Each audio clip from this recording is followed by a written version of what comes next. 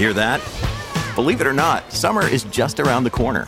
Luckily, Armor All, America's most trusted auto appearance brand, has what your car needs to get that perfect summer shine. Plus, now through May 31st, we'll give you $5 for every $20 you spend on Armor All products. That means car wash pods, protectant, tire shine, you name it.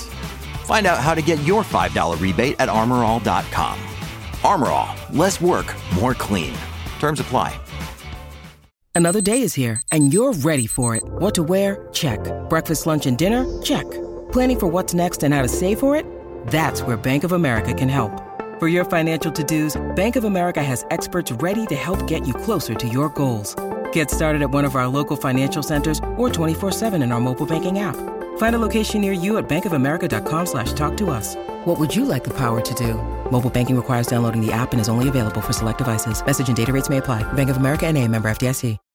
When you need mealtime inspiration, it's worth shopping Kroger, where you'll find over 30,000 mouth-watering choices that excite your inner foodie. And no matter what tasty choice you make, you'll enjoy our everyday low prices, plus extra ways to save, like digital coupons worth over $600 each week. You can also save up to $1 off per gallon at the pump with fuel points. More savings and more inspiring flavors make shopping Kroger worth it every time. Kroger, fresh for everyone. Fuel restrictions apply.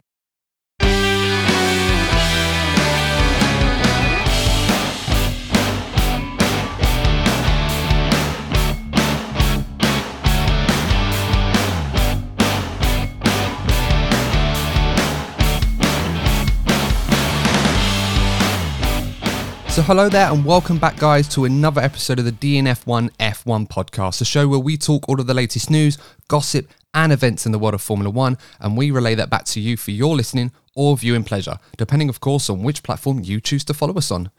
And guys, we've just not long finished the Imola Grand Prix, a lot of huge talking points coming away from that race. Max Verstappen putting together his first big marker of the season against his rival for 2022 so far, Charles Leclerc.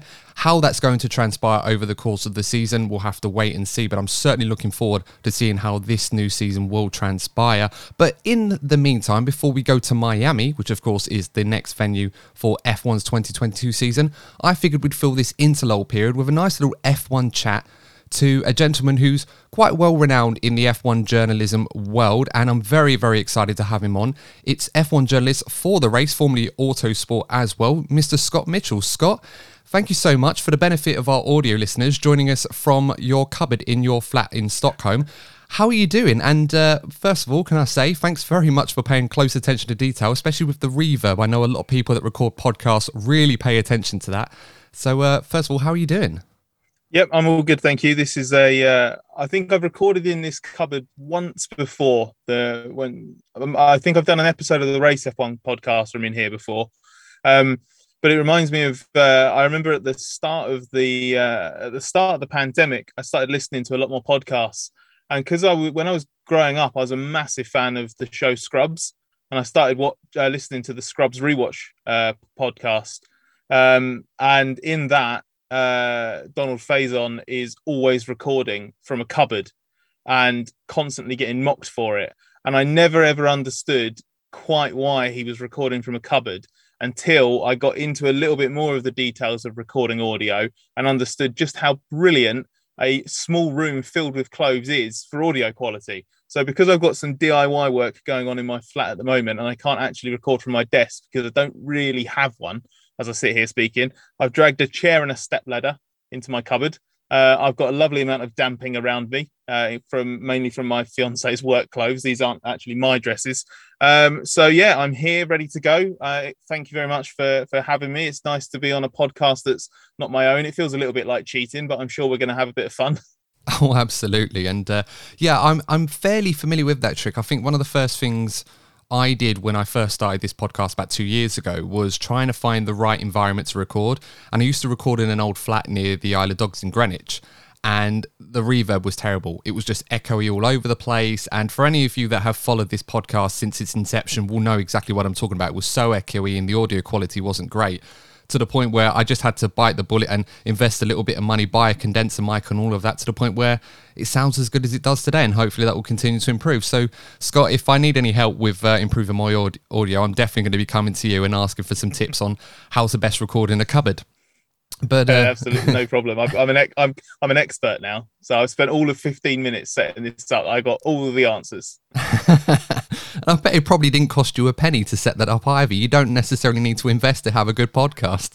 No, exactly. I have actually got some the padding that used to line my office walls is actually ironically in this cupboard with me, but it is right at the back. I can literally see it now, and it's under a pile of clothes. So it's actually doing about 0% of the soundproofing work at the moment.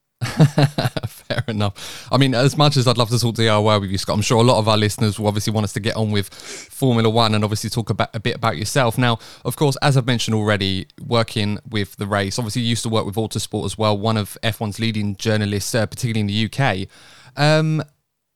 I suppose the best thing I can ask you to sort of, as an icebreaker question, something that I introduced recently with my last guest was about a sort of bit of a fantasy F1 thing. So I'm going to throw it at you and see what you come back with.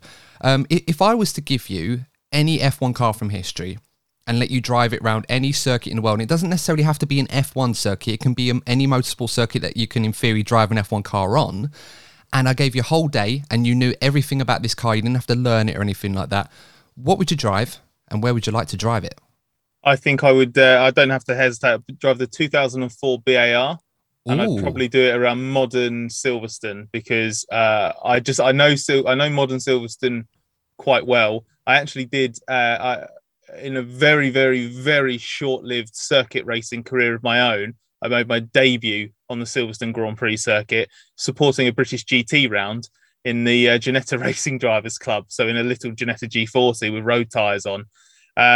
And I just absolutely love Silverstone. It's a mega track. It's really good fun to drive. It's nice and wide as well, so you can make a few mistakes and get away with it, which I think I'd need. And the 04, did I say 04 or 06 BAR? Because I definitely meant to say the 2004. Yeah, BAR. it's the 04. Wasn't that the one that wasn't it the one that they got suspended for a few races because that was the 05 car. The 04 car was in Jensen's breakout season in 2004 with his first podiums and a brilliant season. I grew up a big Jensen Button fan, and I just loved everything about that car. I thought it was really, really nice to look at. I thought the Honda engine sounded amazing. Had a cool livery on it. It was the only car that was sort of consistently fighting the Ferrari. So it's got a real sort of special place in my heart, driven by a driver that I grew up idolizing when I was a kid. So yeah, if I had the opportunity to drive that, I think that would absolutely be bananas.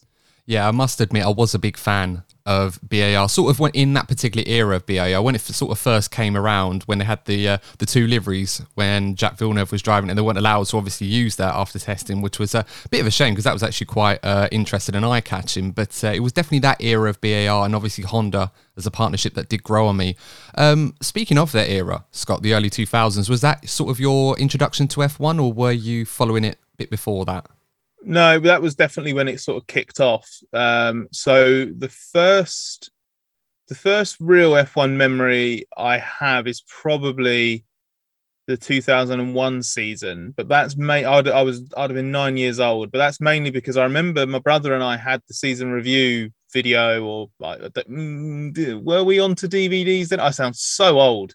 Oh my god! Oh, I remember. Yeah, because I think we're sort of DVDs. Yeah, I think we're sort of similar age because I remember. Do you remember on the old F1 games on the old PlayStation 2, 2001, 2002? They used to have a DVD as part of that with the season review for the season.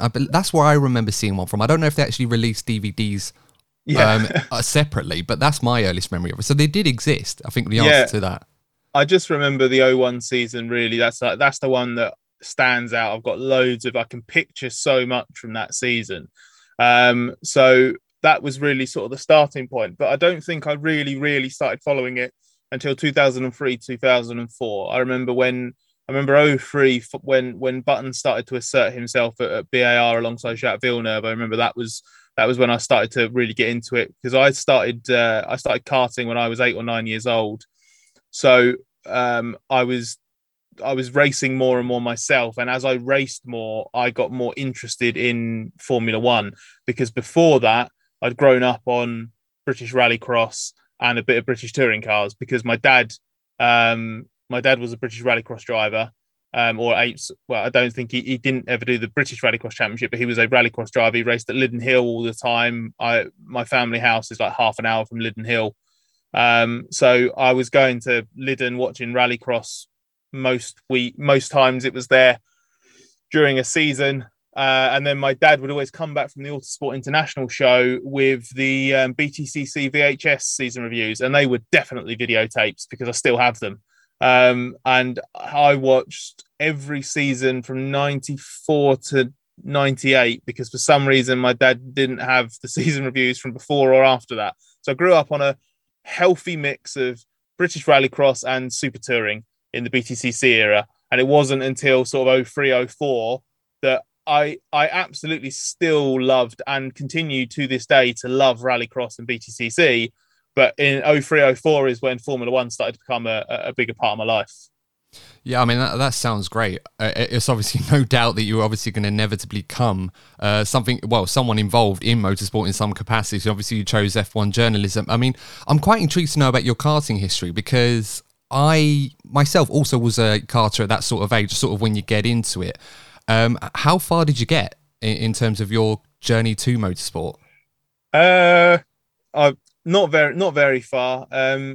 Certainly not in the relevant categories. If you want to then sort of really make a career out of racing, I feel like in hindsight, in hindsight, just definitely didn't have the money or the discipline or the focus to sort of make anything out of being a racing driver. But my dad and I talk every now and again about how much fun it was, really sort of reflecting at punching above our weight a little bit, because I got the highest level I got to was the British Championships, but it was in a sort of lesser category. I was raced in TKM 4-stroke rather than the 2-stroke category, which is the one that a lot of drivers have come through. I think like Anthony Davidson, and I think TKM 2-stroke was the category that Lewis Hamilton chose not to do and went and did Formula Yamaha instead, I think, in the 1990s.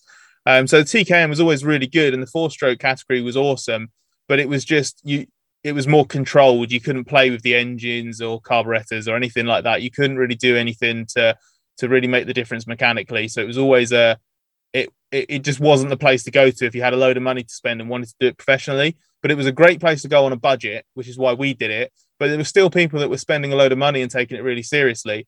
So the best I ever did, I got a couple of podiums at British Championship level, and I think my best finish was like 8th in the British Championship or something like that. But it was really special. I was racing until I was probably 16. By which point I realized like it wasn't going to turn into anything serious. I'd worked out that I was sort of okay, but I was like nothing special, and I'm certainly not a lost talent or anything like that. But it was it gave me a lot of great grounding as a person, but also as someone who loved motorsport. And it was very much one of those situations of I'm not quite good enough to do this, but I'd love to stay involved with it if I can. So I think you're right. It was probably inevitable that I was going to try and fashion some kind of career that kept me around. Well, I mean, it's an all too familiar story. I mean, I can relate to that. I did a lot of racing myself. I don't think I ever got as far as TK2 or anything like that in British. It was mostly more regional, sort of London, Essex area.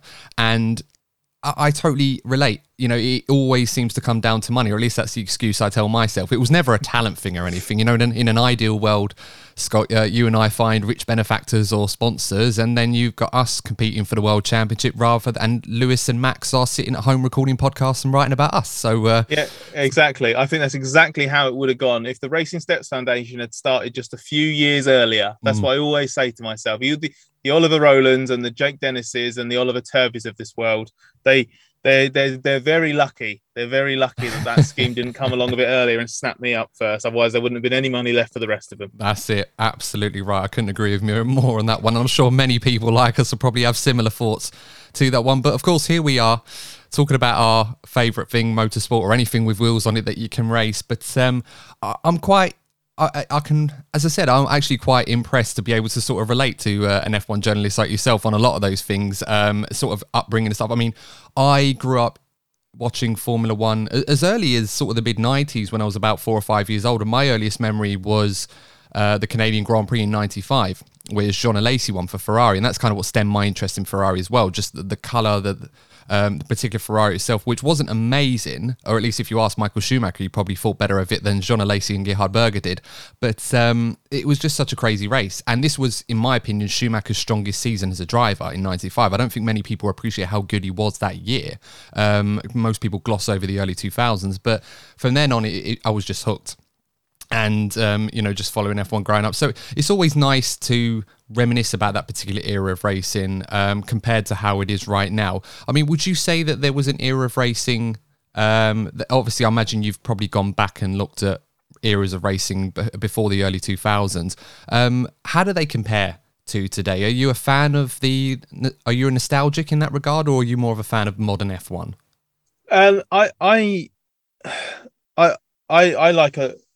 I see the merits in a lot of different eras of Formula One, but I've never really been so wedded to one that I've sort of held one above any other. Like mainly because I see a lot of similarities from them. Like, I remember when I was at work experience at Autosport, when I was still at university, I got shunted into their archive for a couple of days because they just ran out of things to get me to do. So they just sent me off into the archive. I think my job was to type up Nigel Roebuck's first 6 or 7 1982 Grand Prix reports because they were doing a 1982 retro edition in the summer, and they wanted to republish some of the race reports, but they didn't have it digitized.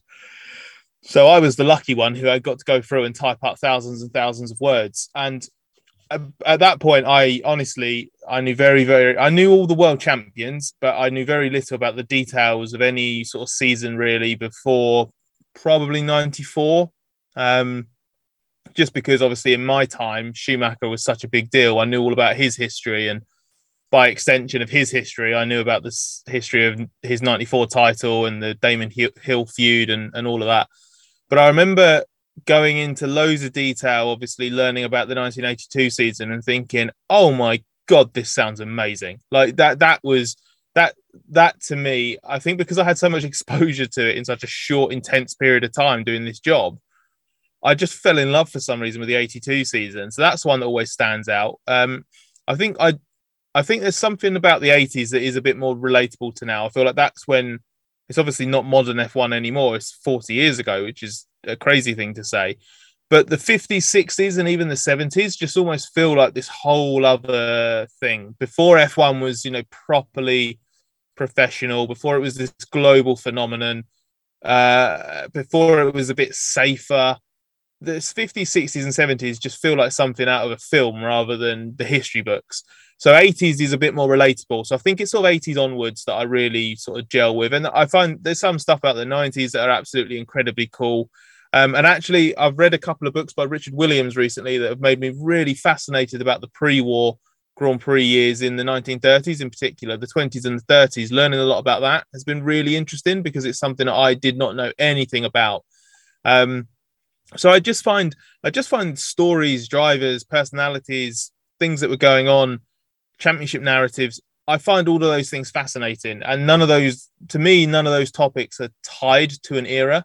It doesn't matter to me whether you've got this flame belching, turbo killing 1980s monster or a high nose mid 1990s car or something like that. It really doesn't matter to me. As long as it's got a good story, I'll care an awful lot about it, which is why I absolutely loved the 2021 season, for example, and why I was still able to enjoy other parts of modern F1. I've been a full-time Formula One journalist only since 2018. So I got a couple of years or 3 years of absolute brutal Hamilton Mercedes domination. But even within those seasons, there were loads of stories. There were, weekend to weekend, there were things going on. So I have a relatively high bar for something really capturing my attention. But the good thing is that Formula One is quite often capable of clearing that bar.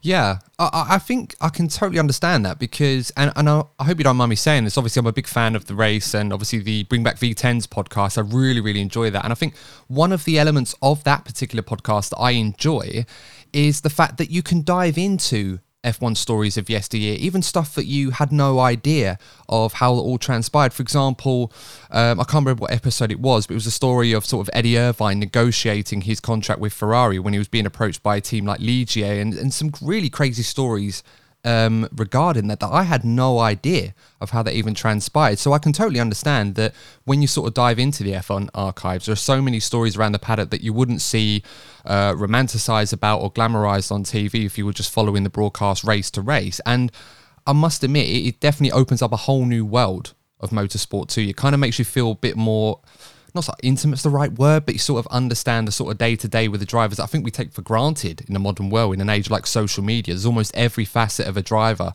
as much as they like to keep hidden, that we just see right in front of us, and we don't really appreciate how it used to be. Yeah, there's a lot of stuff from especially a pre-social media time where it's all so much more mysterious and intriguing. And I remember being told a story of I'm going to open myself up to so much criticism now because I can't remember my years exactly. But I'm pretty 100% sure it's the Villeneuve Arnoux fight at Dijon, the famous one where they're basically knocking 10 barrels of what out of each other at every other corner, basically. And it's obviously like an absolute infamous fight. It's one of the most famous pieces of footage from Formula One history. But I remember speaking to someone who was working as a journalist there at the time. And what's crazy is you read these reports afterwards that these people have written, and they didn't know that that was going on, because at the time, it wasn't like there were loads of TV screens in the media center and everyone could see it. So the only time they actually saw them was when they were going past on the fast start-finish straight. They didn't see what the viewers at home were seeing, because the TV screen wasn't there for them to look at. So they had to piece it together afterwards. And then it's like, well, hang on a second. You've sort of described this crazy, amazing battle that you didn't see. And it's not because they're not being dishonest or unprofessional or anything like that. Like, that is just how it worked. You had to piece stuff together blind, basically. And you had to go out and find information from the drivers themselves. You had to have a pally relationship, basically, with the drivers to be able to just catch them, have a chat whenever. Same with team managers, team bosses, whoever it was, sponsors, tyre fitters, whoever you could get to speak to you. And there was just this, there was this different way of the fan connecting to the driver, because you were so reliant on the journalist effectively having a relationship with a driver that then enabled you to read about what that driver was like in, let's say, a copy of Autosport or Motorsport magazine or Motoring News, whatever it was at the time. And then obviously the more and more we've become dependent on the internet and social media, we have a direct relationship with drivers and even teams now. So it's really interesting, actually, how different and how I guess immersive being a Formula One fan is these days. You almost like can't miss anything. And part of me thinks for me that would take the magic away if I was still just a fan now. But I totally understand why for other people you're just falling over each other for info. So it's an absolute goldmine. Yeah, I totally understand that. I mean, I believe wasn't it 79, the French Grand Prix? I think it was 79. Yeah, I think it was 79. Just to help spare the blushes a little bit. I mean, it's easily forgiven. I mean, you got to know so much about the F1 world to write about it. It's your day job, so totally understandable. But, I mean, you were just mentioning there, Scott, about obviously how your relationship with the sport in that regard has changed, because it becomes so much more immersive, and there's so much more of a reliance on your info and those relationships with drivers or team personnel that you may have in order to produce a story that us as fans can sort of get such easy access to, almost as if that's our source to understand the livelihood, not just for the F1 drivers and team principals, but yourself. Hasn't that changed? Sorry, I should probably rephrase that. Has that changed quite a lot in the last few years, owing to or sort of your relationship with F1 and social media in that regard? Has that caused a huge change in the last few years, owing to what we've seen particularly in 2021, how that championship was going back and forth? Because that must have created quite a difficult period for some people to write a story about someone without a reaction one way or the other. Well, I don't like being on social media now.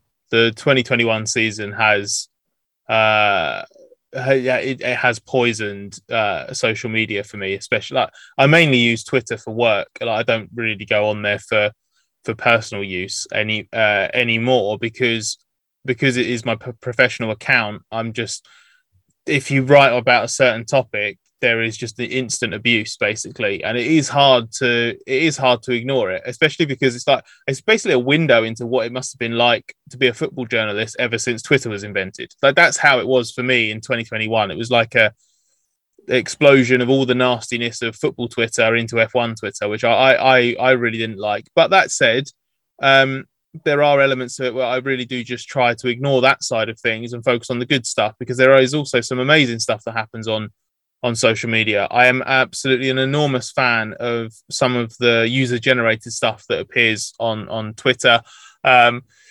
technical threads, people digging into telemetry, just genuine debates about what's gone on.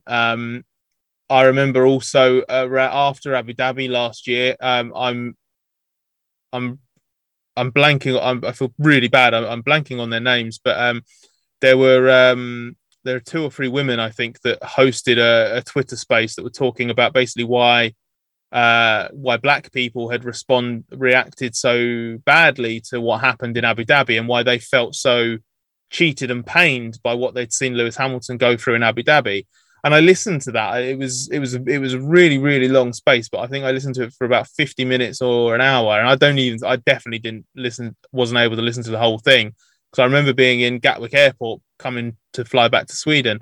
And I just remember thinking, like, this is mad. This just would not have been possible. Like, spaces in particular are obviously a new thing on Twitter, but just that whole community element of having that, you wouldn't be able to stumble upon that sort of thing without social media. So there are pros and cons. Plus, I always I might be leaving myself ripe for the picking here, but I always leave my DMs open on Twitter, because I never know if, for example, like yourself wanting to get in touch, to be generous enough to invite me onto this podcast, if it's someone at university who wants some advice, whatever. Like, I want to be open, because there were a lot of people who opened doors for me when I was younger and I was looking for advice and stuff like that. So I certainly see a lot of upsides to it, but after last year, it just has become harder to sort of linger on there. I don't like looking for stuff. I don't like being tagged in stuff. I get a bit of anxiety whenever I'm roped into certain conversations now, because as much as the Lewis Hamilton fans, some Lewis Hamilton fans accused me of being anti-Lewis and racist and pro-Max Verstappen last year, I had as many, if not more, Max Verstappen fans saying that I was pro-British, pro-Lewis, all of this, anti-Max. And it was just like, or when I think one of them's in the wrong, I say that person's in the wrong. And when I think they're in the right, I say that person's in the right. And I might just be calling it as I see it with absolutely no bias. But obviously, sometimes there's some people on social media, nuance is missed, shall we say. Yeah, and I absolutely agree with you. I mean, I myself, I don't really tweet much too often. If anything, I more often tweet from the DNF1 account. And even then, it's not necessarily opinion pieces. It's mostly just looking through technical threads and learning this and learning that and stuff that I've done research on, and just reporting that back to people that follow us. And even then, particularly on this podcast, I remember there was an episode where we talked about the Saudi Arabian Grand Prix last season, where Lewis and Max obviously came together, and I made a suggestion that, yes, of course, at the surface, it looks like Max brake checks Lewis, but there's a lot more going on than just simply Max stamps on the brakes and then, forces Lewis to go into the back of him and stuff like that. From that comment alone, the reaction from so many different people that were either pro-Lewis or pro-Max, and it was crazy. And I'm just reading through it, and I'm just a regular independent podcast, and part of me is looking at this like, this is kind of uncomfortable. I don't think I want to keep reading through these comments. And I can only imagine from the perspective of a journalist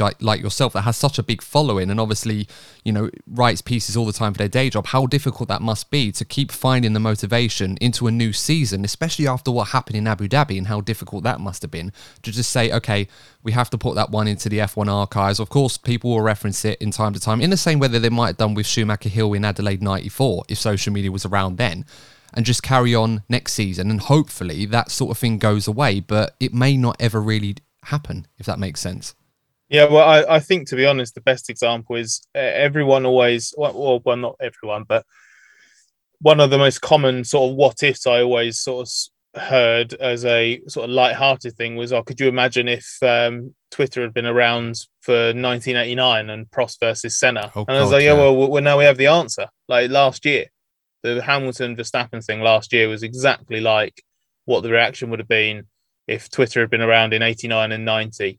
And just the reaction of from in Suzuka the first year, and then Senna's retaliation a year later, and that is exactly, you could basically change the names and change the specific nature of a couple of the insults, but by and large, you'd get basically exactly that level of sort of toxicity. That's what it was like, and it's a shame because that comes from a place of passion.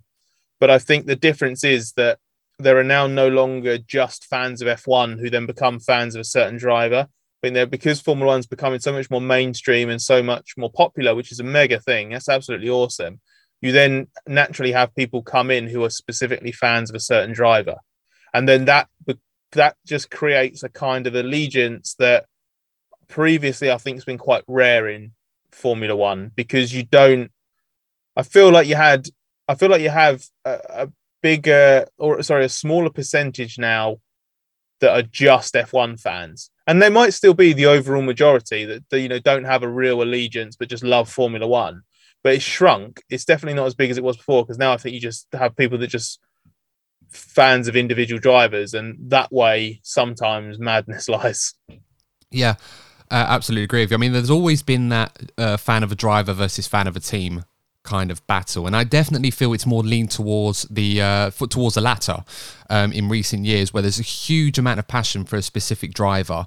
I mean, there's only been rare cases of that in the past. I remember obviously growing up, obviously people were Schumacher fans or particularly an Alonso fan, where the crowd at Catalunya would change the colour of their shirt depending on what team Fernando is driving for, and it still happens today.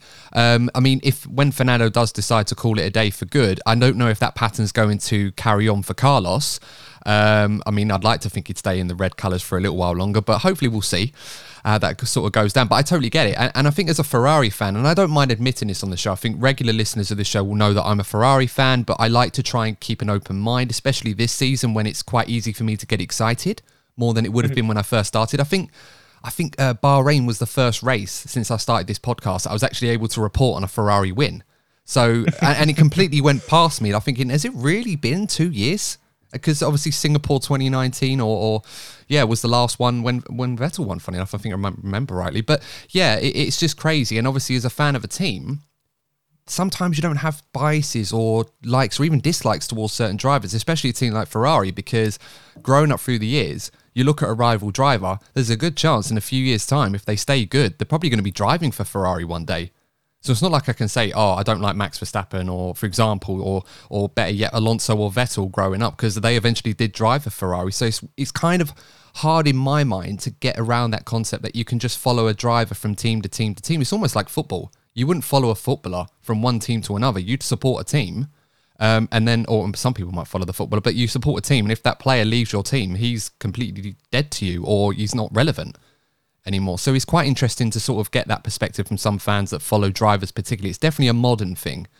Whether or not, that some people can control their passions or not, and I know I'm lending myself open here to a response, and that is a different thing. But of course, I think last year was a amazing example of how that can sort of boil over in the worst way possible. Hopefully we won't see anything like that again, but it's F1. You just never really know with that sort of thing.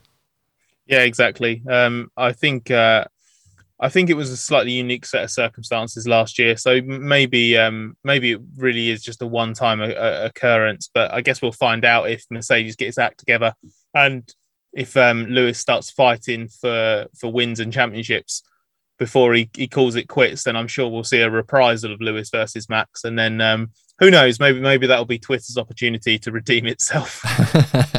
It's got like a Rocky kind of film a vibe to it. It's like, it'd be roles reversal and then Lewis gets his own back, although perhaps not as controversial, but we'll see. There's always hoping that Mercedes will get back to the front again. When that will be, we'll have to find out. On the subject of F1 journalism, because we never really we haven't talked too much about how that sort of stemmed. I know you mentioned your internship at Autosport. Is that where it all began for you, or in terms of did you always have a passion for F1 journalism after you finished karting? Well, no, not specifically F1 journalism. I am my training. I went to university and studied as a journalist, so I'm a professionally trained and qualified journalist. As a To put it bluntly, like as a real journalist, but I chose not to be a real journalist and go and pretend and be a Formula One journalist in the end, because while I was still racing, I was doing little things like I was writing my own race reports like for myself, but then I started to write race reports like my local kart club, and I quite liked it. I always liked writing stuff at school, so this reporting sort of angle was quite fun.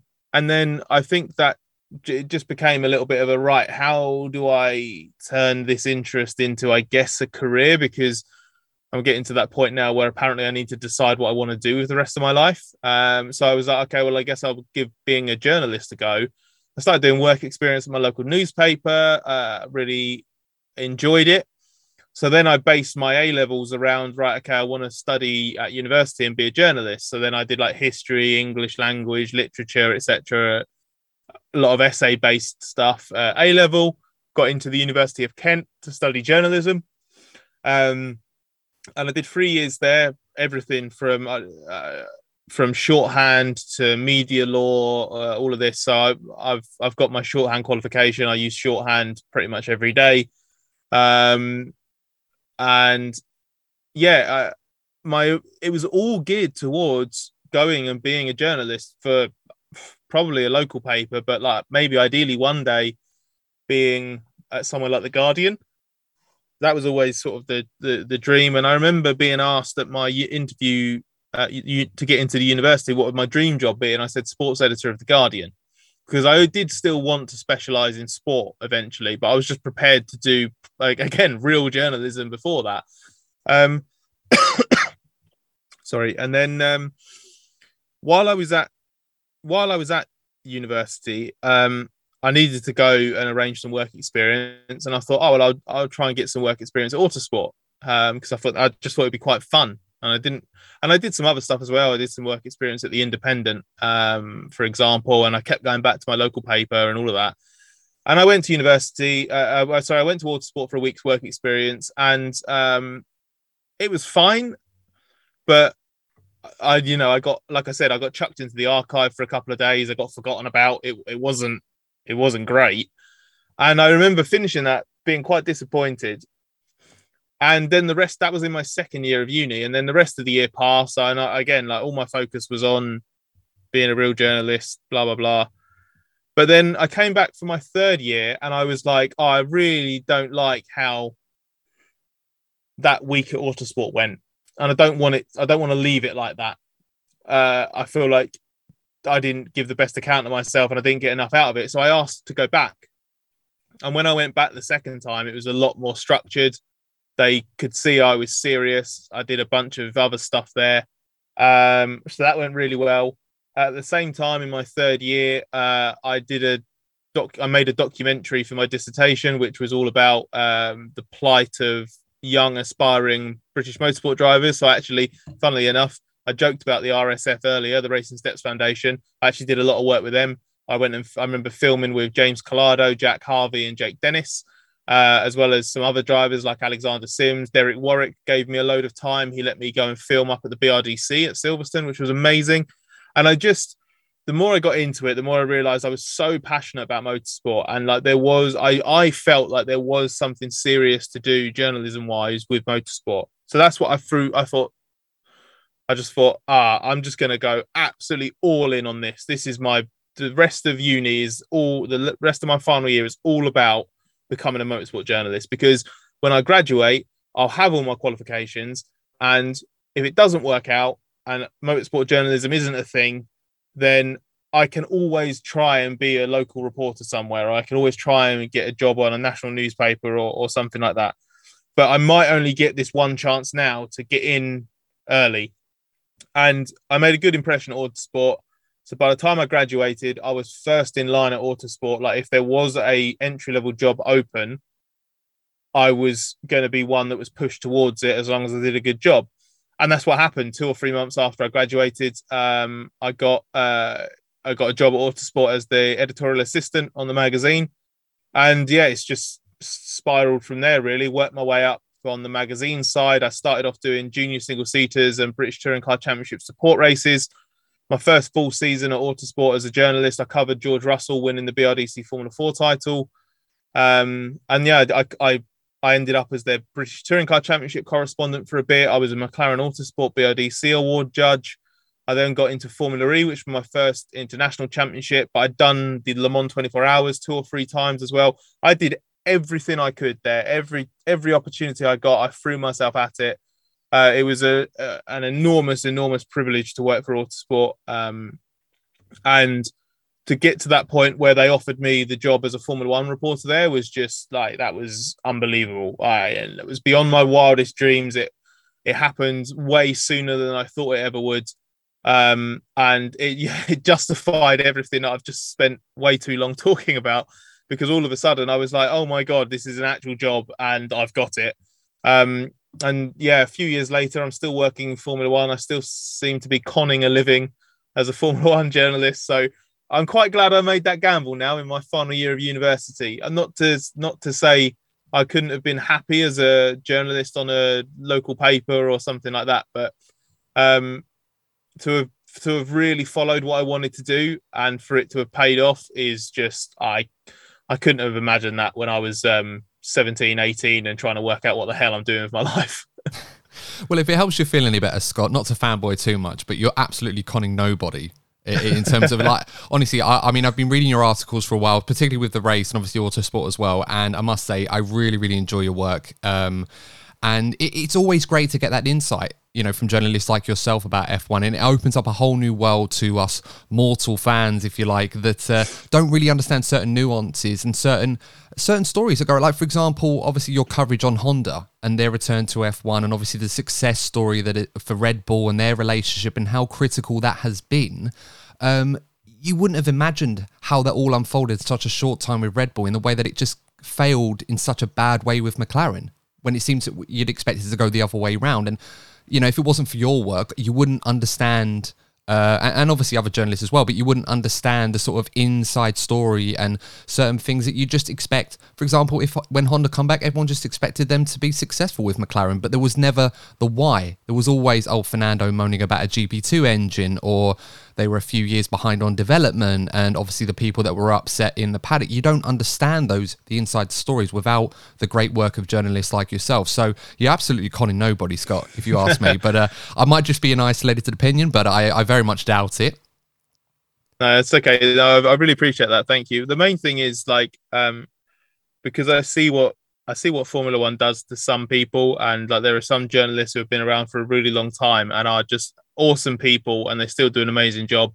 But there are also some journalists that have been there for a long time, and journalists that have only been there for a year or two, that they're there for themselves in a way. Like they're there enjoying themselves, and that's sort of the primary purpose. Whereas for me, I do enjoy being there. Don't get me wrong; it's obviously an immense privilege and it's great fun sometimes, but it's a job first and foremost. I am very, very lucky to be there, and I know that there are a lot of people who would want to be there. So my job is to do the best job I can, or my priority is to do the best job I can, and justify the fact that I just find it ludicrous that is my job, and I want to justify it every day that I'm there. And it's always about, it's never about, I think this, therefore I'm going to write about this, or I care about this, so therefore I'm going to tell the reader what they should care about.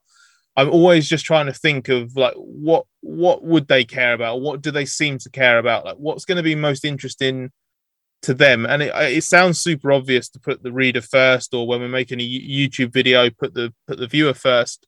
But it's just not. It's just desperately trying to find the right balance between not being so arrogant that you can say, like, I know what you're like, you'll watch this.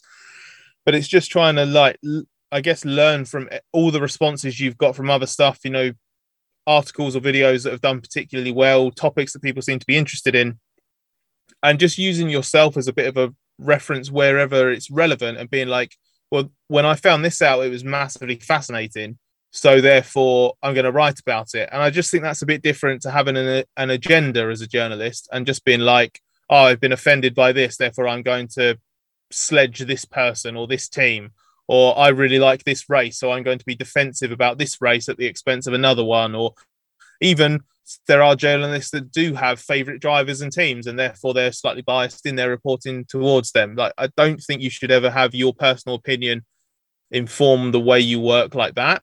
But if your personal opinion is just purely, oh my God, that information's amazing, what a great story that is, I need to write that.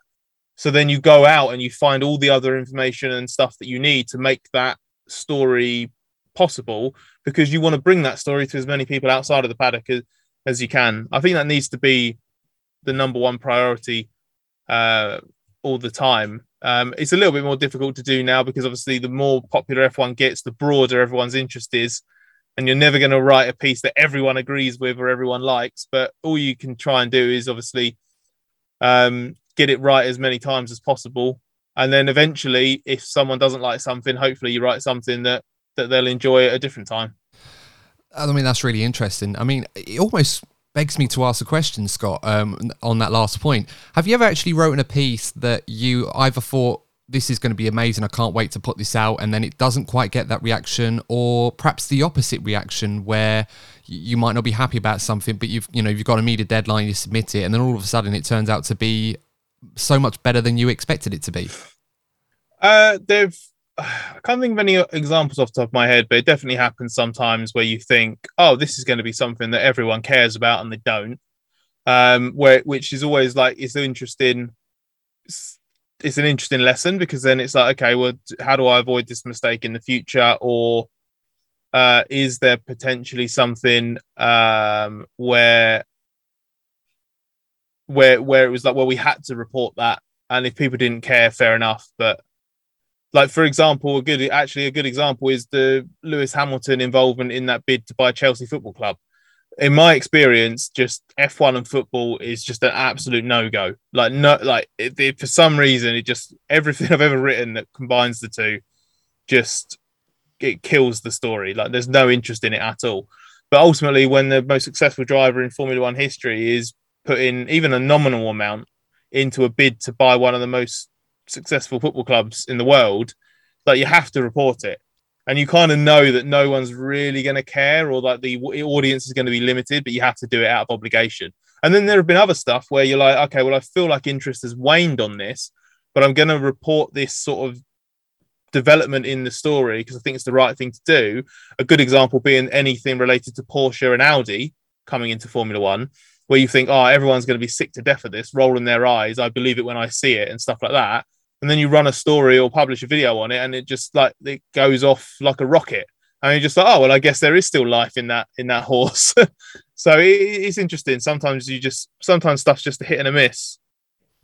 Yeah, no, I agree with you. I mean, the Porsche and Audi stuff has actually been quite interesting for me, and it's something that I came to quite late, because I was, like you said, I was one of those fans who's like, oh yeah, I'll believe it when I see it, or why are they coming in as engine suppliers? I want to see an actual team come into the sport. You know, they're big manufacturers in other racing series, like, in WEC and Formula E, for example. You know, why wouldn't they just come in and make an F1 team? But over time, the story has become quite a lot more interesting, especially with their involvement. And so it'll be interesting to see how that sort of plays out. And I think the coverage as well, it lends itself to being praised for, how to engage people in stories like that. I mean, you mentioned the Lewis Hamilton story as well, on buying Chelsea Football Club, and I'm an Arsenal fan, so I looked at that immediately. I thought, oh, okay, I get why Lewis is doing it, but it's a bit strange to buy into Chelsea. I thought he was an Arsenal fan, but the amount of money that he's committing to it, with all due respect, it is a lot of money. It'd be nice to just have, to do something like that, but it's not really a footballing reason behind it, or at least from what I understand. And so I can appreciate that for what it is, rather than to say, oh, well, Lewis is buying into a rival club,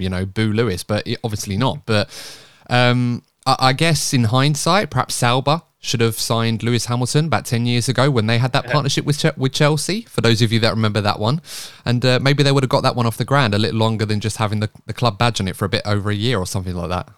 Yeah, that was very, very short-lived. That just the very odd sight of a Formula One car driving around with a football crest on it. Just that's one of those things that are just in 10, even now actually it's probably quite a good one, but in 10 years time that'll absolutely be a picture where you'll show someone and be like, remember this?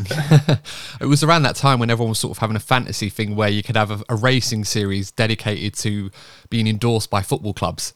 For whatever reason, it was just and it never really got off the ground because I don't think it was a serious thing. Super League formula. That's the one. So you had like Tottenham Hotspur did it, AS Monaco did it.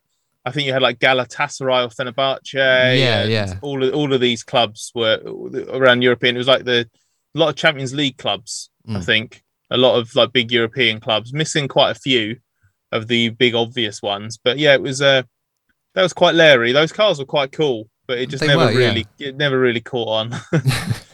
I mean, it was one of those, when I first saw it, I was like, I can't believe this is real. This is something you'd expect to see on an Instagram post, like people come up with concept designs. You never expect it to actually happen, but there you go, seeing stranger things. I know you've mentioned a lot already about how you got into journalism and stuff like that, and that's obviously been really, really interesting.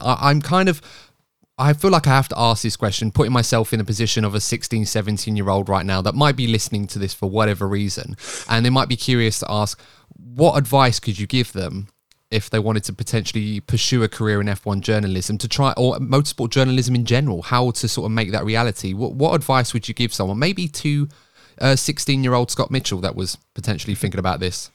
Yeah, well, I think I did make the right decision when I was that age. I was lucky that I had an idea of what I wanted to do. So the main advice I would give would be from my experience, because that is the only thing I can speak from, and that is try and find a course at college or university that is NCTJ accredited. I say that now thinking, actually, because it's been a long time since I did that qualification, it's very possible that the actual name of the qualification has changed. But for me, it was the National Council for the Training of Journalists. You can always find lots of information on a website called the Press Gazette, which is basically like the industry news source, basically. So there's always stuff on there, and lots of educational resources on there. But if you can find the NCTJ or whatever its modern equivalent is, I'm sorry that I can't think of it right now. If it has changed, go down that route, because whether it's a full university course or whether you can find something that's like a distance course or a college course that's a bit shorter, you will get, at the very least, the basic skills you need to be a journalist. And those basic skills are transferable, whatever kind of writing you want to get into. So longer term, go for that. If you're at school still, write as much as you can, embrace a lot of essay-based subjects, learn how to make arguments, craft arguments, write live on weekends, or follow a Grand Prix, go to as many live events as possible, even if it's national racing. National racing there's so much national racing. There should always be a circuit relatively near. If you've got your own car, that obviously helps. But go to races, go to sporting events, go to whatever you can go to actually get an understanding of following something live as it happens, making notes, crafting reports, crafting analysis pieces, that kind of thing. Just like write as much as you can, and just try and work out what skills you think you'll need and the best places to sort of hone those skills. That's the main thing I can ask. And don't expect to just walk in and cover F1. Don't expect to just go straight in at the top, be an F1 journalist.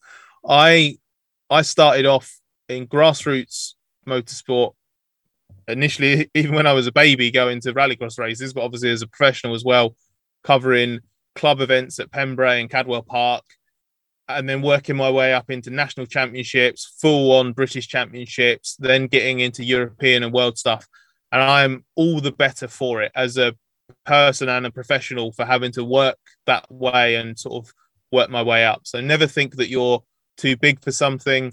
Never believe that what you're doing is like the absolute most important thing in the world. In that sense, of what I mean is, like, be open to criticism, be open to constructive feedback. Work as if what you're doing really, really matters, but just always have that sense of perspective that there is always something a bit bigger out there. Otherwise, you just get a bit arrogant with what you're doing. So I'm not sure if any of that advice actually makes any kind of coherent sense, but that's why I generally stick to writing rather than doing anything in the broadcast world. No, it's fair enough. I have seen some journalists sort of cross over into both, and I imagine that they probably have plenty of stories to tell about this sort of the parallels and those that are completely different to just doing the writing more than anything else. Before we move on to F1 today, there's one more question I do want to ask you, perhaps something a bit more positive to reminisce on. Is there a favourite Grand Prix that you've covered? And it doesn't necessarily have to be Formula One. It could be throughout your entire journalistic career. Is there a favourite race that you've covered? One that stands out, I think it was 2016, but I am going to have to just very, very quickly check just to make sure. But it was a Le Mans 24 Hours that I covered, and it was the year that the Toyota broke down basically at the start of the final lap. I think it was 2016. I am just doing a really, really was that Nakajima driving it that year? Yes, it was. Yeah, so it's 2016, this, yeah. And the reason that's my favourite is for two reasons. One, because it was just like the most extraordinary finish that you could ever imagine. 24 hours, and it had been sort of fairly straightforward, I think, up until then. And it was just I think that was my third Le Mans that I'd worked for Autosport, and it was just crazy. It was just a glorious reminder of how demanding that race is. But the other reason was because that was also the race. I really hope I haven't butchered this in my memory. I think that was the race that Frédéric Sauce competed in the LMP2 class, and he was the I'm really risking myself being wrong here. I think the quadruple amputee. Yes, I think so. I remember, yeah. So that was just this incredible human story, and just that car making it to the finish and him making it to the finish was just amazing. So you just had this crazy mix of just this professional, competitive, unbelievable finish and just this incredibly strong, emotional human story as well, just combined together. Plus the fact that Le Mans is just amazing, that there's nothing like it. And covering Le Mans is the most sort of mentally and physically battering event you can do as a motorsport journalist. And then by the time you're halfway home to Calais at the end of the sort of Sunday night, Monday morning, you're sort of like, I might do this again next year. So yeah, that was 2016 Le Mans. That was awesome. Did you get to take any breaks throughout that day like the drivers do, or do you have to be awake for 24 hours and then no, we did a little bit of shift work where you sort of disappear for like 3 or 4 hours sleep during the night or something like that. But yeah, it's very, very limited. You're awake. You are awake nearly the entire time. I think you maybe get like 2.5, 3 hours sleep if you're lucky. I can imagine there's some sort of anxiety that probably goes around when you're sort of off shift, having a bit of a break, thinking, oh God, what if something game-changing happens whilst I'm on my break and I'm not there to see it or cover it? Yeah, when you wake up, I think that's the bit. Like when you're finishing, you're just like, I just want to get back to the house and sleep. But then as soon as you wake up, you're like checking the updates to see what you've missed. And if you have missed something, you're just in a rush to get back to the circuit and then debrief with someone and be like, what happened here? Or whatever. You're never more interested in like hour 17 Le Mans hour by hour reports as you are when you've woken up after sleeping through the graveyard shift and you're trying to work out what's happened. That's brilliant. Okay, well, look, that was fantastic, Scott, and I really appreciate you sort of opening up and immersing us in the world of F1 journalism. There's a lot that probably most of us probably wouldn't appreciate, and how difficult that can be sometimes. So no, I really appreciate you being so open and honest about all that. Let's talk about F1 2022 to be specific. What have you made of it so far? Have you enjoyed it? You can talk to me as a fan if you like, or as a journalist, whichever you prefer. Yeah, it's been very good. I was very interested to see how the new rules shapes up. I think they have worked slightly better than I thought in terms of, or maybe not slightly better, but just about as well as I thought or hoped they could in terms of the cars being able to follow closely and just lend itself to better racing. So that's been really good. But it's just been awesome to have Ferrari back in the mix. It's been amazing to have the quality of fights, especially that we had in Bahrain and Saudi Arabia between Max and Charles, because they're two just absolutely phenomenal drivers.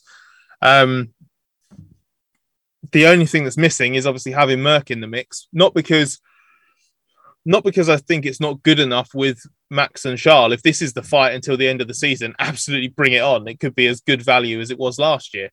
It's just purely because the more drivers and teams you have involved, the better. And how amazing would it be if you had Hamilton, Russell, Leclerc, and Verstappen all fighting and not just fighting for the championship, but on any given weekend, Carlos Sainz is absolutely good enough to be in that mix. And Sergio Perez on his best weekends is also a contender as well. So it would just be incredible to have six cars fighting for the win, especially with how fierce the midfield fight is behind it. Then you just have this ridiculous multi-team fight the whole way through. But I can't be too greedy, because the way we've seen Ferrari and Red Bull fight the first 4 races of the season has been pretty special. 2022 had a lot to live up to because last year was so good, but it started pretty strongly, to be fair.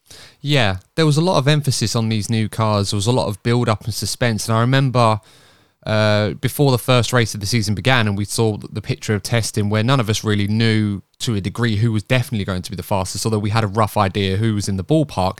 And it did certainly deliver, or at least at the level of what was required in terms of making the racing a bit more exciting, the cars sort of following each other.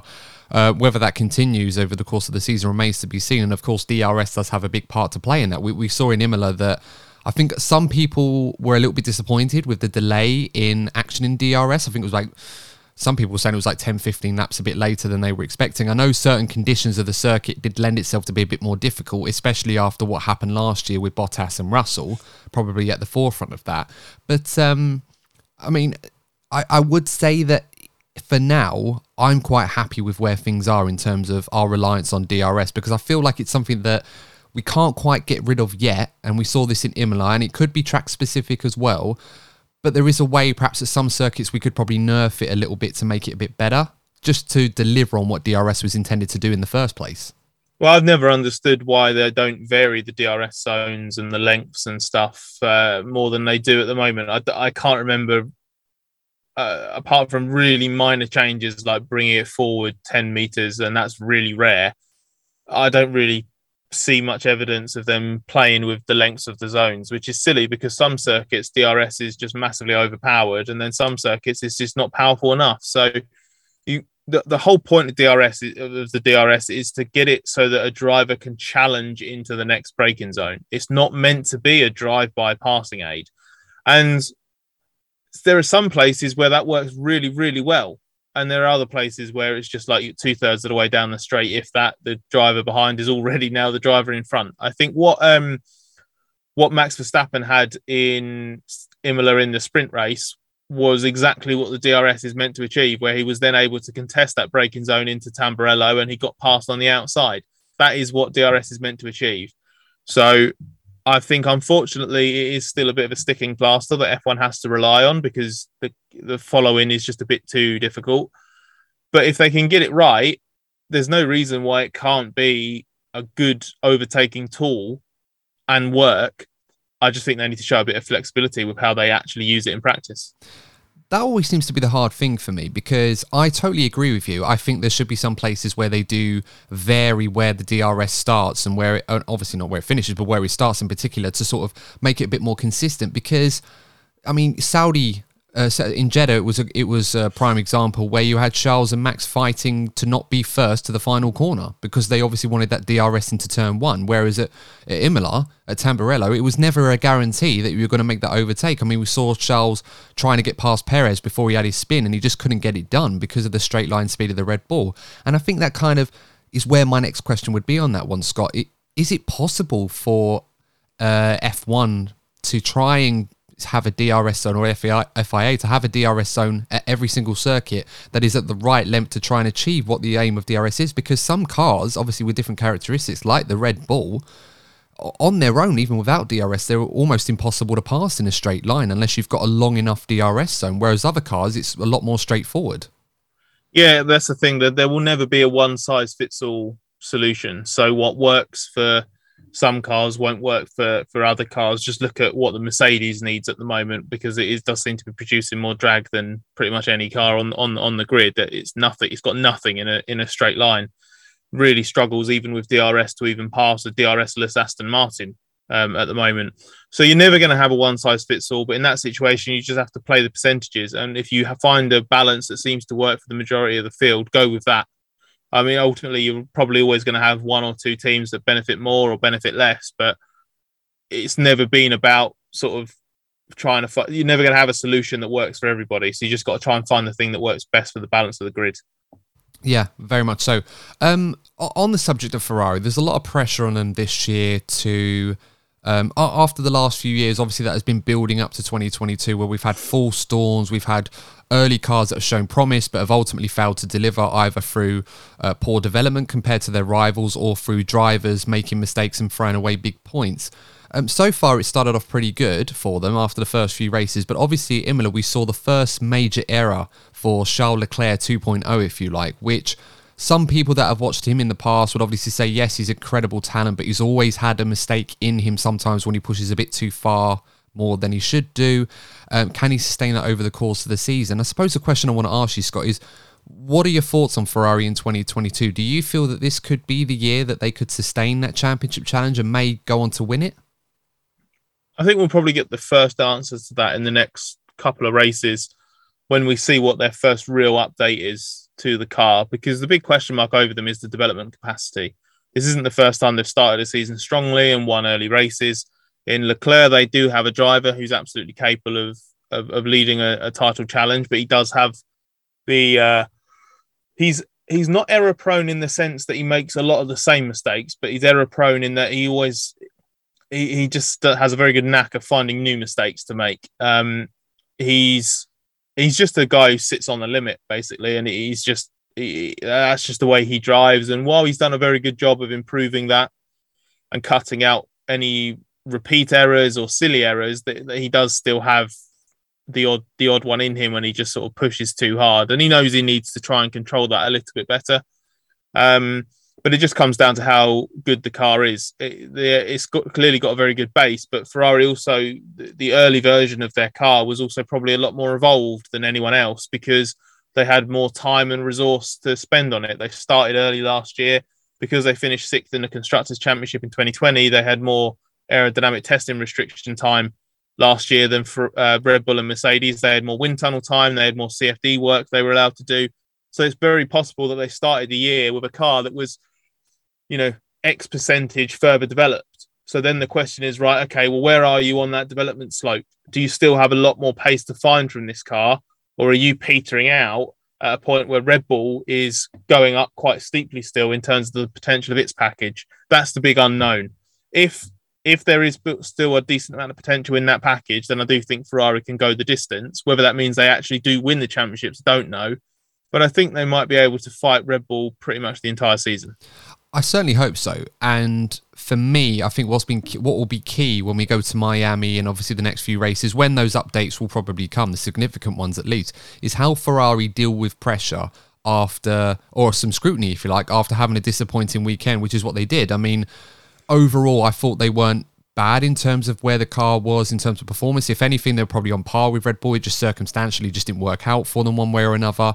And Red Bull had the perfect weekend. And we know that Red Bull over the last few years have proven their credentials in terms of a development. They've been able to keep pace with the lead car, particularly last season up to a point, and Max Verstappen's consistency when he does finish races is unparalleled. I think I saw a stat the other day that I think in the last 40 races in which he finished, 38 of them were on the podium, and the exceptions were a sixth place, I think, just didn't work out for him, that ninth place in Hungary, where he was T-boned by Bottas into turn one, and he was driving practically half a car from an aero perspective. So with all that said, how do you expect Ferrari to deal with this added pressure and scrutiny against a team that have a very solid base to win championships now, and a driver that already has one behind him, and that can only serve to help his consistency and mental stability in those moments even more? Well, it's obviously a big challenge. It's about as big a challenge as Ferrari could have up.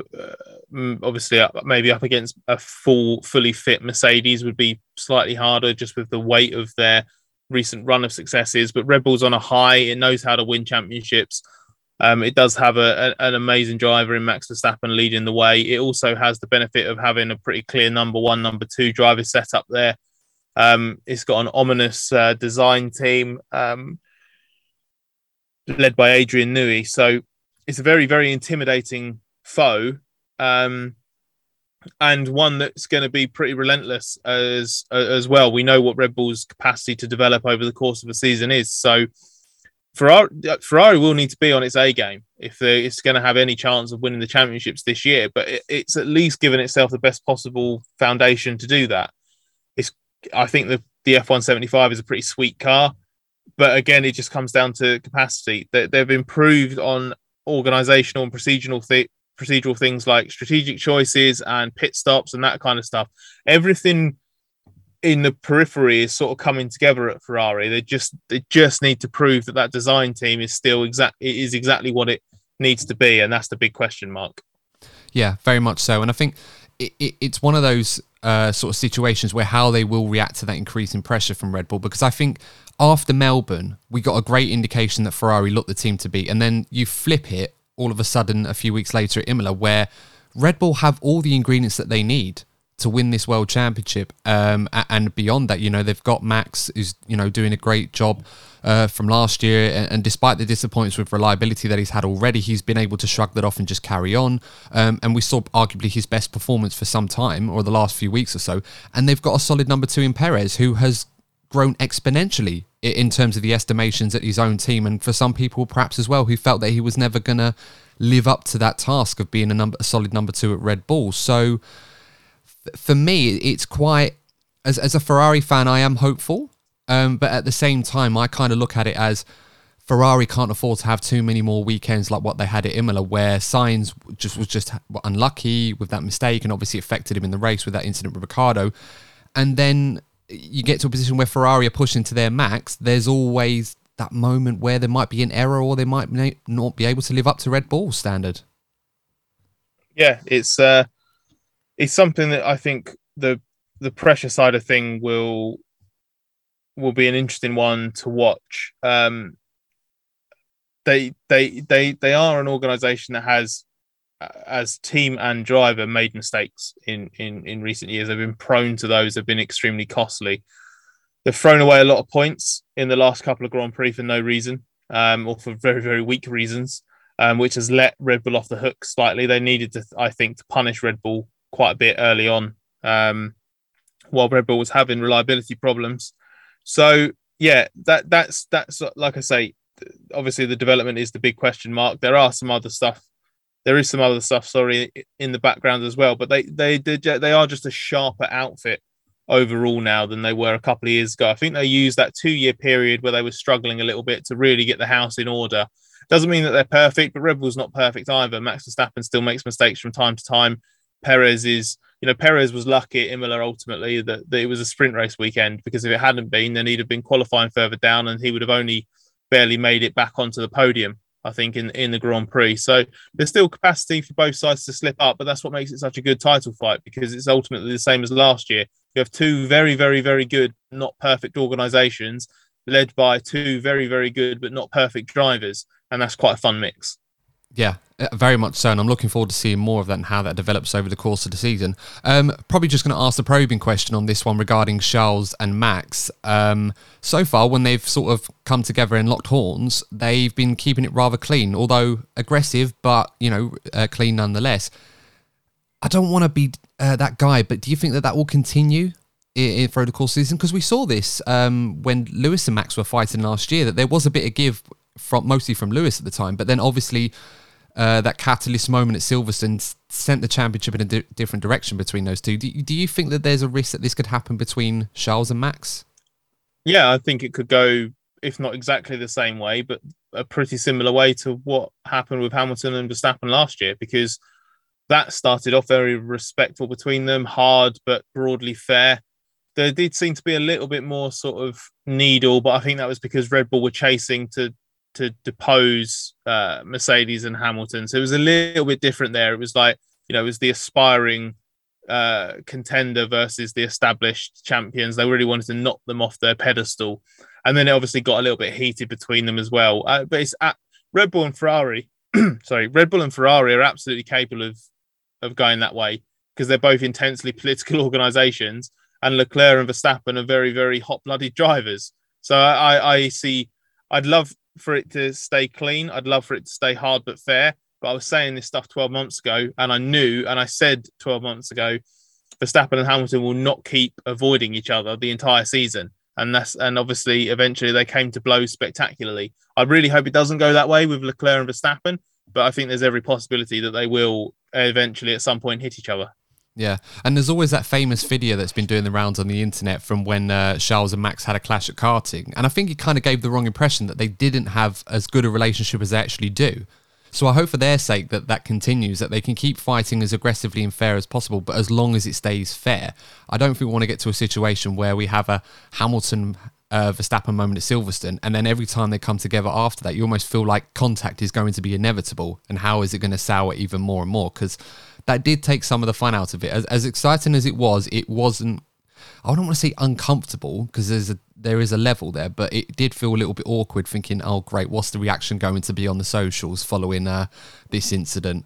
And there's almost no way that you can win when you're a reporter or you're doing a podcast on it, for example. Yeah, no, exactly. But ultimately, like, it's still so far this year, there's not really been anything that sort of flared up as a massive controversy on track. So it's been a little bit more easy to enjoy the start of the 2022 season, whereas by the end of last year I just wanted it to end. Oh yeah, we all did. Believe me. But on the subject of Mercedes, nice little segue into that one. It's been a bit of a surprise to see them so far down compared to the lead car. They've never really been this far off them since the beginning of the turbo hybrid era, and naturally, I think a lot of people associated with Mercedes have obviously been urging caution to their fan base not to expect us to rise to the top of the field anytime soon. It will take time. They have to be more methodical, especially in a cost cap era like what we see now. They can't just chuck £300 million at this or dollars and expect it to be solved overnight. What are your thoughts on Mercedes going into this season? First of all, are you surprised that they're this far off at this point? And how confident are you that they can get to a point this season that they can end up with a car that can compete for race wins and world championships? Obviously massively surprised that Mercedes have dropped the ball. I remember at Barcelona in the media center, in the press conference room, Lewis Hamilton was asked, are you not worried that because of the big new rule change, maybe Mercedes has got it wrong? And Lewis just looked incredulous and just sort of said, why would I think that? Like, my team doesn't make mistakes. And I remember at the time thinking, if they have, this is going to come back and bite you in the backside, because it's quite an arrogant response. It's not arrogant in that, Lewis is being unreasonable or anything like that. It's just, it's that bullish kind of I stand by my team kind of arrogance, which I think is fine. It's sort of that confidence, arrogance border that can get a bit blurred sometimes. But I remember thinking, if that car isn't absolute king, then this is going to be held over you at some point. But it was funny because at Imola, Lewis brought that exchange up himself and said, I was asked this at testing, and I said, we don't make mistakes. But he basically said, I think in hindsight, I have to admit that we might have. They might have got this concept wrong. I knew it would be a challenge for them to match Ferrari at the start of the season because, like I said earlier, Ferrari had this extra resource time. Mercedes had less of that. They had a title challenge to go the distance with last year. And even though that they stopped developing the 2021 car reasonably early, they still took it further than Ferrari, and they still had a massive focus on the 2021 car. They were constantly having to, improve things, get the absolute most out of it right to the end of the season. So with that in mind, it was always going to be a tall order, but I expected them to really do what Red Bull have done, which is maybe be sort of second best at the start, but be nipping at their heels and then be in a position to really strike back. I didn't expect to be in this position after 4 races where it sounds like Mercedes still doesn't actually know what their problem is. I mean, they know broadly what it is, but they don't know what's caused it. And if you don't know what's caused the problem, you've got no idea how to rectify it. So it's such an odd situation to see them in after this prolonged run of dominance through the V6 turbo hybrid era. But the idea was always like, surely at some point it has to come to an end. And it looks like it is going to this year. I still think that if Mercedes is absolutely adamant that its concept can be saved, I'm sure it can be. And it might well end up being a situation like the 2009 McLaren, which then I think Lewis ended up like claiming some poles and a couple of wins in the second half of the season. It might well be that. But as we saw in 2009, that came far too late for Lewis to be a title contender. So I wouldn't be surprised if Mercedes wins races this year, but I'd be absolutely stunned if they are drivers or constructors champion but by the end of the season.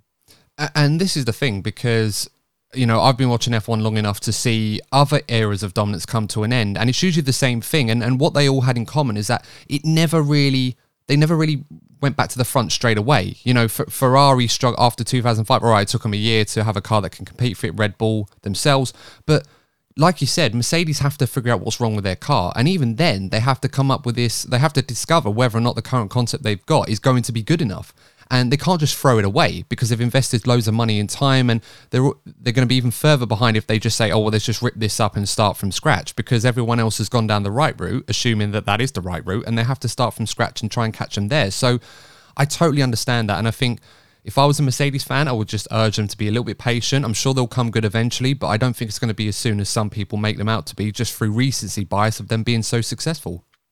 No, I completely agree. I think it will take a little bit longer. I think there is a suggestion that they might have some new parts on for Miami that don't solve the problem entirely, as they're not going to unlock like a second's worth of pace or anything like that. But I think it might give them a clue that they're heading in the right direction in terms of understanding it. And if that's the case, then that obviously means they can press the button on anything else they've got in the works to try and rectify this. So we might be 3 or 4 races from them really, really getting a handle on it. We might be 3 or 4 months from them having, a major step. That's the thing at the moment. It's still an uncertainty. It's not like they've gone, okay, we're deficient here and here, but we're strong here. So we're going to try and improve that. But mainly we need to fix these 2 problems and then we'll be fine. And this is how we're going to do them. We're going to design this part and this part, or take this weight off, or whatever, blah, blah, blah. They're not in that position at the moment. This is such an unusual problem for them to be facing. And it's not the same as like in previous years, if you've got a bit of entry understeer, or it's light on traction, or the PU drivability is bad, or something like that. Conventional problems with conventional solutions. This is a problem that they've not faced before. They're trying to work out what's causing it. And it's just a bit of an alien situation for them to be in all round. Yeah, I absolutely agree with you. I mean, I hope they return to the front sooner rather than later, because obviously we want to see Hamilton and George Russell, who's had a stellar season so far for Mercedes, back in that championship fight where they belong. But, all good things come to those that wait, I suppose. We'll have to wait and see how that goes. Scott, I know you've got to leave us very, very soon because you're a busy man. Just before we sign off, as much as I've loved talking F1 with you, where can our followers find you on social media? And if you want to send them in your direction, or if you want to send them in direction of the race, if that's a better avenue. Obviously, if anyone has ever listened to the Race F1 podcast, then you just need to go to therace.com. And as Ed Straw often points out, you're not allowed to forget the hyphen. Yes. And that is where all of our stuff is. That's on written stuff on therace.com. Don't forget the hyphen. Videos on YouTube, podcasts as well on podcast platform of choice. And if anyone does want to look me up, I'm at smitchellf1 on Twitter. And like I said earlier, my DMs are open. So if people do have any questions about the job, or sort of there are people listening to this that want some career advice or anything like that, my door is always open. I just can't promise I'll be very, very good at replying, as I think you found out when we were trying to arrange this call. Yeah, but do you know what? It's been absolutely worth it, Scott, and it's been a pleasure talking to you. And as a fan, and also, as a podcast, I really, really appreciate you giving up your time to come and talk to me about your history in motorsport, and obviously your inspiration as being a journalist. And it's been absolutely great. I could do this all night, but you and I have obviously got other things to do. But in the meantime, guys, all that aside, if you have enjoyed this episode, please do consider liking the video if you're watching us on YouTube, and subscribing to the channel. We'd really, really appreciate that. We're very close to 600, so of course we need to be rising as fast as we can, and you guys can help us with that and get more guests on, I should say, like Scott. And if you enjoyed this on your favourite podcasting platform, you know what to do. Give us a like, follow us on there, and if you think we're worthy of a 5-star review, please do give us one, and we will reward you by reading your review and giving you a shout out on the next episode of the DNF1 F1 podcast. But until next time, guys, I've been Adam Burns, your host. Please stay safe, please stay well, and we'll see you on the next episode of the DNF1 F1 podcast. Take care.